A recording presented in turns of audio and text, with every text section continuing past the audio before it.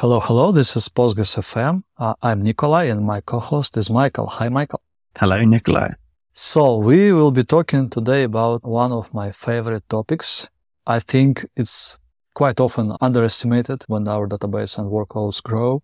It will be about migrations, right? But what kind of migrations? Migrations is not a good term. I don't like it, but we all use it because of some Ruby guys, right? Or where did it start from?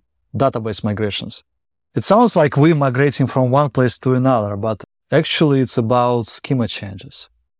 Yeah, I've heard the phrase schema migrations as well. So we're talking specifically about, and I know this is implicit in what you're saying, but I don't think everybody has this implicit, but zero downtime migration. So how do we do a schema migration in a way that doesn't block writes or reads? Schema evolution is a better term, I think.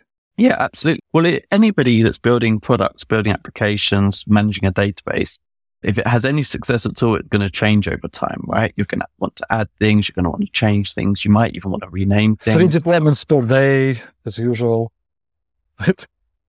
Yeah. And a lot of those changes, by default, the way that they happen, take locks, right? So those locks on small tables are nice and fast, but once they start getting bigger, those locks can be really problematic. So we're talking about changes that can cause these heavy locks for long periods of time and alternatives to those. Or cannot acquire lock.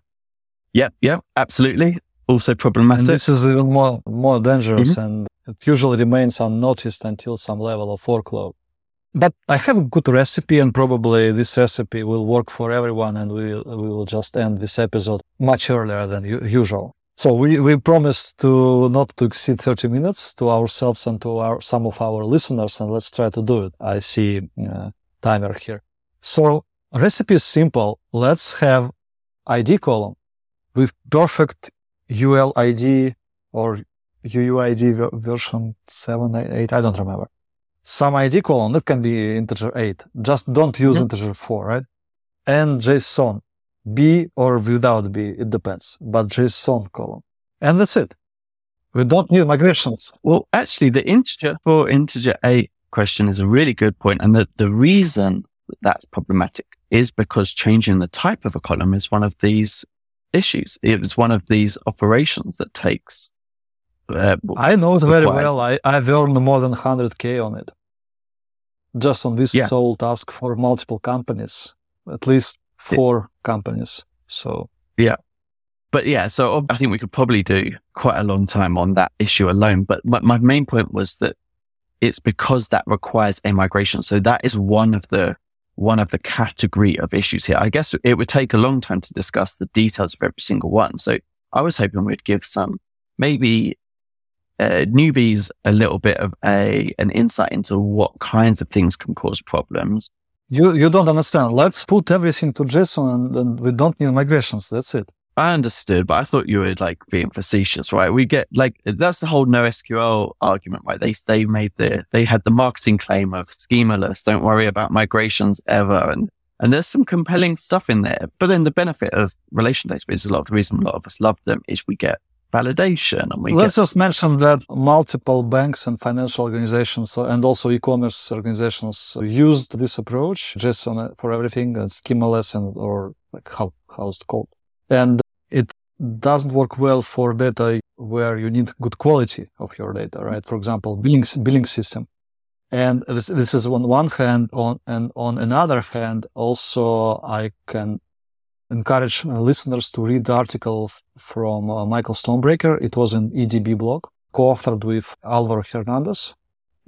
Right. About how bad it is to avoid good normalization. So normalization, denormalization should be in our toolbox. And both, by the way. And if we talk about it, schema changes are inevitable, right? So I wanted just to exclude this. Because someone can ask, why do we need it at all? The schema changes. But let's start from something simple. You try to add a column. Yeah, perfect example. And it's very simple column. Without defaults, without anything, I just want some small column on the right side of my table, that's it. And suddenly you have traffic went down for many minutes. What happened? traffic to this table. It's like partial downtimes. Other tables are accessible, but this table, even selects are blocked. What happened? What do you think? Something waiting on a lock, right? Like something gets stuck behind. Yes. Yeah. I think this is something that eventually should be improved in Postgres, right? Like retries, or how would you? Right. So we have created this concurrently. We have two-stage procedure to create various constraints, like foreign keys or check constraints, or unique constraints, and unique index, of course, concurrently. So we have tools to avoid long exclusive locks. Long exclusive locks are inevitable. So to adjust schema in system catalogs, at least brief exclusive lock is needed. But there are two big problems, at least two very big problems. Three. First is very obvious. We caused full table rewrite. For example, if you change integer 4 to integer 8 with single line, single comment, alter table, alter column, you will cause full table rewrite. And if it has 1 billion rows, probably this is when you think, it's already 50% of capacity, which is 2.1 billions roughly. This is when you already start being nervous and try to do something. In this case, full table rewrite will cause very long lock and nobody will be able to talk to this table. But this is obvious, right? We do some work while still holding this exclusive lock. Of course, even selects are not possible. There is another problem, slightly lighter problem, when we don't need to rewrite whole table, but we need to at least scan it at least once to check that, for example, constraints is not violated by existing rows. So it's just read, but still long because billion rows, right? And during this, we also hold this exclusive lock. But these two problems are quite obvious. There is one particular problem which hits everyone, and we don't have anything inside out of the box or inside Postgres itself. And people just keep not noticing it until they reach some thousands of TPS. And this problem is nasty. It's like we try to obtain our log for 1 millisecond or less just to adjust our system catalogs, but we cannot because, for example, somebody read something from this table and didn't close transaction or still reading from it. Or AutoVacuum is running in non-regular mode in transaction ID wraparound prevention mode. And in this case, AutoVacuum doesn't yield, so it won't auto-kill itself. In this case, we need just wait to this log to be acquired, and this is easy to see in pgset activity wait event for our session, right? But the problem is why it's nasty. Why is it nasty? It's okay to be blocked if it's only about us, right? But the problem is we have a long line of all other transactions who try to even read from this table, and they form long line behind us, waiting if we will succeed or fail. This is it. This is our landscape of problems with making schema changes. Yeah, I feel like you dove into kind of I know it's one of the simpler examples, but it's also one of the more complex ones, right? Like it's one of those things that looks fine in a lot of them. Yeah, it's simple, but a lot of the time it's fine, and then sometimes it's a problem, right? Before we move on from that one, the solution, I think you've written a really good blog post that includes this as one of the examples. So I'll make sure I link that one up. But there's a setting where we can cancel things, that we can set a timeout. Lock timeout or statement timeout. For example, pgrepack does something like that, and it uses statement timeout. Okay, cool. But it's old school, old-fashioned way, because it will affect also DML and so on. There is lock timeout. And, statement timeout, if you do it in your session, if you have quite complex transaction, very properly organized, so all locks are closer to the end, because all acquired locks will be held until the very end of transaction, rollback or commit. So in this case, if you use statement timeout, it will be applied both to DDL and DML, including selects. So there is a finer fine-grained special timeout, fine-grained setting, which will be applied only to lock acquisition, not to whole statement duration. And it's called lock timeout. And of course, I prefer using it. I don't remember what PGRepack decided. They originally said, "Oh, we need to think." When I proposed to use log timeout, because statement timeout, it was not working well in some cases with PGRepack. I don't remember details. It was long ago. But log timeout is what you can use at least to not to block others for long. Because if you are being blocked, not being able to acquire log, you block others, at least it can be like, okay, half a second, right? Why so why this value? We had our first episode about query duration, latency, what is long, what is short for human perception in OLTP case, web and mobile apps. So second is already very noticeable, but half a second or maybe 100 milliseconds quite good, but depends on the cases. Maybe you try, but you fail and you need retries. And in my article, I have another article about it, right? Specifically for this problem, proposing the solution, retries and low log timeout, maybe increasing with some back off jitter and so on, like, Yeah. Sometimes you'll call like exponential decay, like that kind of. Right. But not until hours, right? Not until minutes even. Still quite limited, and maybe try a bit later and so on, and be prepared for your deployments to be failed. It's fine. If you have auto vacuum processing. Well, it also depends. I see some people prefer observing auto vacuum running in this mode, understanding that it kicks off early, like at 10%, 20%, usually it depends, of all capacity. It's very safe to just terminate it and let it restart later. But if you terminate it, your session should be already in process of attempt of acquisition of log.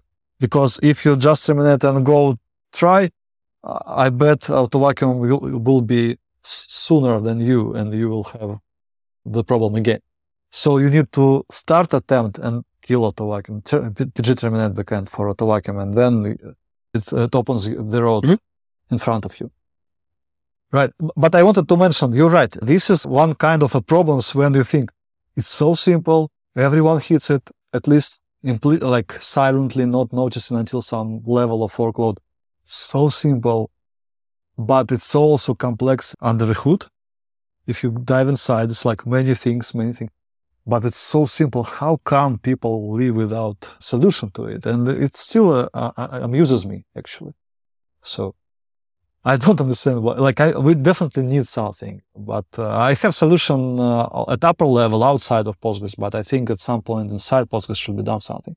We see some improvements in the area of partitioning, like detached partition is already not blocking and so on. Many things like that, but this is just, let me add a column. I would like to specify log timeout and number of retries, some logic right inside this alter table statement. Yeah, that's an interesting idea. I always think, how can you make these things the default, right? Because until you know that those settings exist, you're still going to hit that the first time. But yeah, it would be nice to empower people that do know it's an issue as well. I've come across really experienced engineers, some people that I consider some of the best engineers I've ever worked with. And for example, this was, I think it must have been pre-Postgres 11, but somebody adding a column with a default. So that was always going to cause an issue, and it did. So that was a real problem, but it caught them out. This falls into, sorry, I'm interrupting again. It falls into previous, like we have table rewrite, table full scan, and this unsuccessful log acquisition problem, right?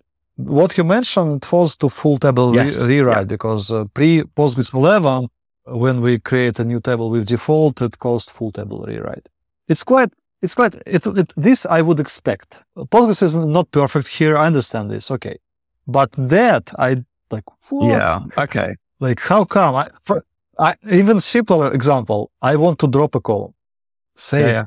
There's I'm conscious we're not going to have time to discuss every single case of this. So there is a couple of good articles. One on the one I just mentioned it was by Brando, wasn't it? On the change in version 11. And I think the nice thing about that article is it goes into not all of the complexities. He does link to the patch, for example, but how complicated some of the remediations needed to be to make adding a column with a default not a rewrite case. So that changed in version 11. And it's not trivial, that change. There's a lot of places that touches. So I do have sympathy with that these things are difficult to do, and difficult to do in a way that still lets people on simple databases just get things done. So I understand like the complexity, but equally it would be nice to not have people shoot themselves in the foot quite so often as happens at the moment. Right. And actually this change in Postgres 11 is very connected to integer 4 primary key problem, because if you think about how you can convert to integer 8, there are two big approaches. I call it new column and new table. New table is more like PGRepack style when you need, both should be zero downtime, right? The second one, new table, it's more like PGRepack style. You need to create another table, but first implement triggers that will record all changes in some delta table. And then you do create table as select, or just copy like some snapshot of existing table. And then there are interesting tricks there as well.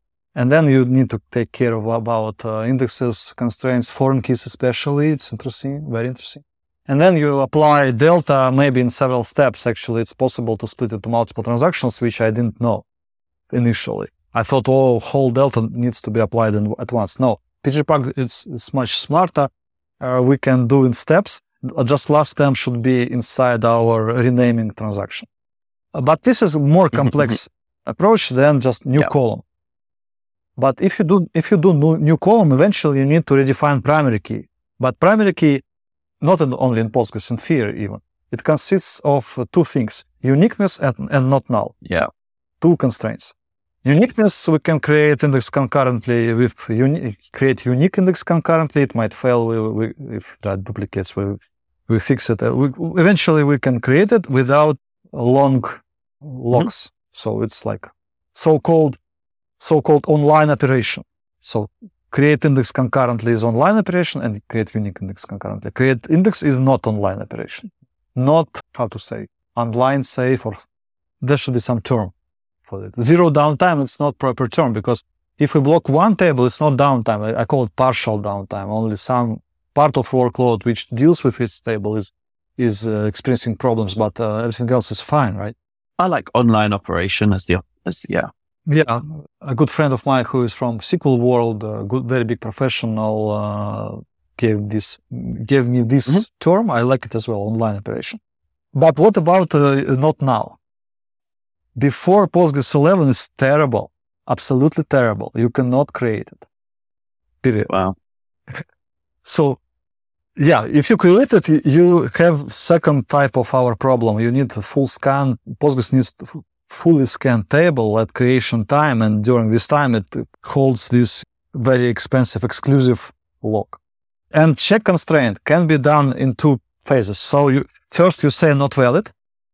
You create check constraint very fast, not valid. Again, you need to do retries. If you do it very properly, you need retries and because it's still changing schema, right? But not valid means it will not be applied for some people think not valid, it's not valid. Like, no. I mean, it's not valid for all data, but it's already being checked for all new rows, updated or inserted.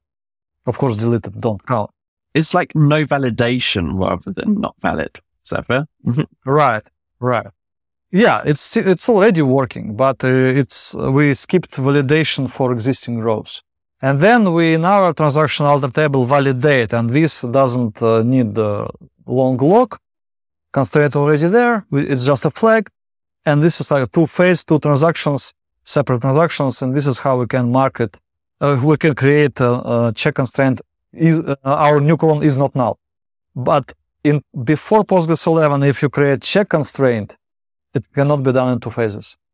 I think since Postgres 12, if there is check constraint, and then you create not null, it's smart enough.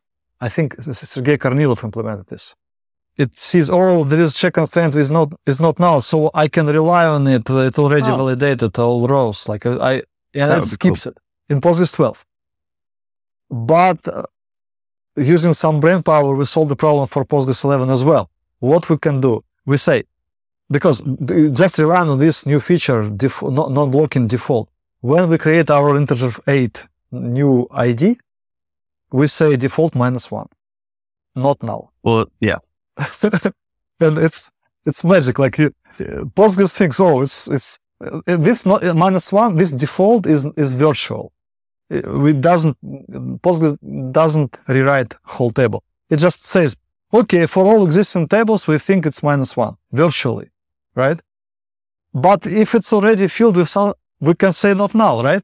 Then we backfill in batches and drop default. -1 goes away. We have real values that not null is there. So this trick we used for Postgres 11. It's funny. It's like very interesting. This is like, it feels like art. You've used what you have to achieve something, like multiple things work together and you achieve something very useful. But then I even was slightly disappointed in Postgres 12 seeing this, like, okay, now we can do just check and then not null in 2 steps. Then we create not null, regular not null. And this interesting trick is not needed anymore. Yeah. I know it's not a good analogy, but I quite like thinking about it as if you ever seen those magicians putting lots on the table, like a dining table, and then they get the tablecloth and then they whip it out and with everything stays as it is. A good migration is a bit like that. There's always one step at the end that's kind of like the little finesse, the last little thing to make everything work, but it needs to be really quick and it needs to be like not change anything, but it can all go wrong as well. So if they pull the tablecloth and you haven't quite sorted everything out, everything falls on it. Everything smashes basically. So yeah, there's one other blog post that discusses some of that in more detail, which is the Braintree one. I think they've updated on the PayPal blog. So I'll link that up. That has some of these kind of worked examples in it. Another one I did want to make sure we covered, or at least I think that's on the slightly more complex side, is one that one of my colleagues covered from Go Cardless that caught them at, and I think you cover really well in your post, but is not obvious, which is the foreign key update. So like the fact that it takes locks on both tables, I think is really like catches people out. Different logs. Different logs. And if partitioning involved, it's very interesting. Let me also advertise a couple of things. First, GitLab has very good migration helpers if you use Ruby, and if you don't use Ruby, it's still very insightful. It's in their source code, and they have very, very good documentation about all these things. So it's very well tested both on their production.com and all GitLab instances. There are so many of them, right? And you need to deploy without seeing what is happening, so fully automated. And sometimes tables are huge, even if it's not their .com. So it's very challenging task, and they solved it. So their experience, I find their experience is very one of the best in this area for Postgres. And also, of course, our tool DBLab. So if you deal with foreign keys on both sides, sometimes we need different types of logs. Unfortunately, we can create foreign keys in 2 steps, but if partitioning is involved, it's tricky how foreign keys are propagated from parent to partitions, from main table to partitions. I never keep it in my mind, it's too much. I trust 2 things. First, documentation and source code, and second, our tool. Our tool detects long-lasting exclusive logs. You just need to apply it with either for existing tables taken from production without PII or something, or just raw production. It's even better if you can afford it in terms of how the structure is organized. Or you need to generate some rows, right, for testing. And by the way, today I just used ChatGPT to fill tables. I had some rows in my table, and I needed to have more, right? Okay, I have 1 megabyte. I want 1 gigabyte or 100 gigabytes. And it helped me. It's good in this. If you show examples and it helps you increase the size. According to some patterns, we already have. So if you just test with big data, our tool can catch Database Lab Engine and DBLab can catch long-running exclusive logs, and in this case, you understand your solution is not good, and you go fix it. Yeah, I think these things I trust, right? Documentation and This is great for catching two of those classes, right? Like including let's say it's a large table, and the third case is still difficult, right? Because like as in the Go Cardless blog, you need to have some long running transaction or vacuum, as you said, something like you are, and it's still right. tricky. It's still catching. So I'm not sure if maybe the GitLab one does one for that as well, but I think that's actually super tricky. Migration helper GitLab has implemented this approach, low log timeout and retries. Mm-hmm. They have it. They have helpers for this thing. But you're absolutely right. And our tool right now doesn't do it. Like we don't have background transactions which do this. It's technically possible. Yes, like we can think about it, but so far this is something you need to do. And so yeah, we cover only 2 first classes. You're right. But yeah, for this, I think everyone should just needs to have it always. Be prepared for long running, like after vacuum or some transactions holding some even share logs blocking our DDL. Yeah. So we didn't cover actually interesting topic how DDL is related to DML and like updates or deletes in batches or like massive insert as well. Also interesting. There are many things, right? And we already reached our limit in time. So let's wrap up. I think we scratched surface, but we did well because we brought many good links on the table, right? Articles and so on, materials. Definitely. And I think we've given some good warning signs. If you're thinking about adding a column, if you're thinking about adding an index, anything to do with partitioning, create, detach, we've given some good warning. Foreign keys especially, anything around renaming. These things are scary and you should be careful and try and remember this and read up about it. Renaming has issues. Renaming has issues also related to application, because if you have many application nodes, it's also interesting. Sometimes you cannot simply rename. Yeah, well, it's interesting. And the topic is very broad, and warnings are right. And I bet most people have issues in their database migrations they have. They just don't, if you think everything is all right, you just don't have proper cases. Don't have enough data. You haven't met problems yet. Because there might be problems lasting a second and nobody noticed, right? But later it will be 10 seconds, then 1 minute, and it's already bad. So I hope it was helpful. Please read articles. A lot of wisdom there. Yeah. Brilliant. Nice one, Nikolai. Thanks so much, and catch you next week. Good. Yeah, thank you all listeners. Let us know if you like shorter episodes. Nice one. Take care. Bye. Okay, bye.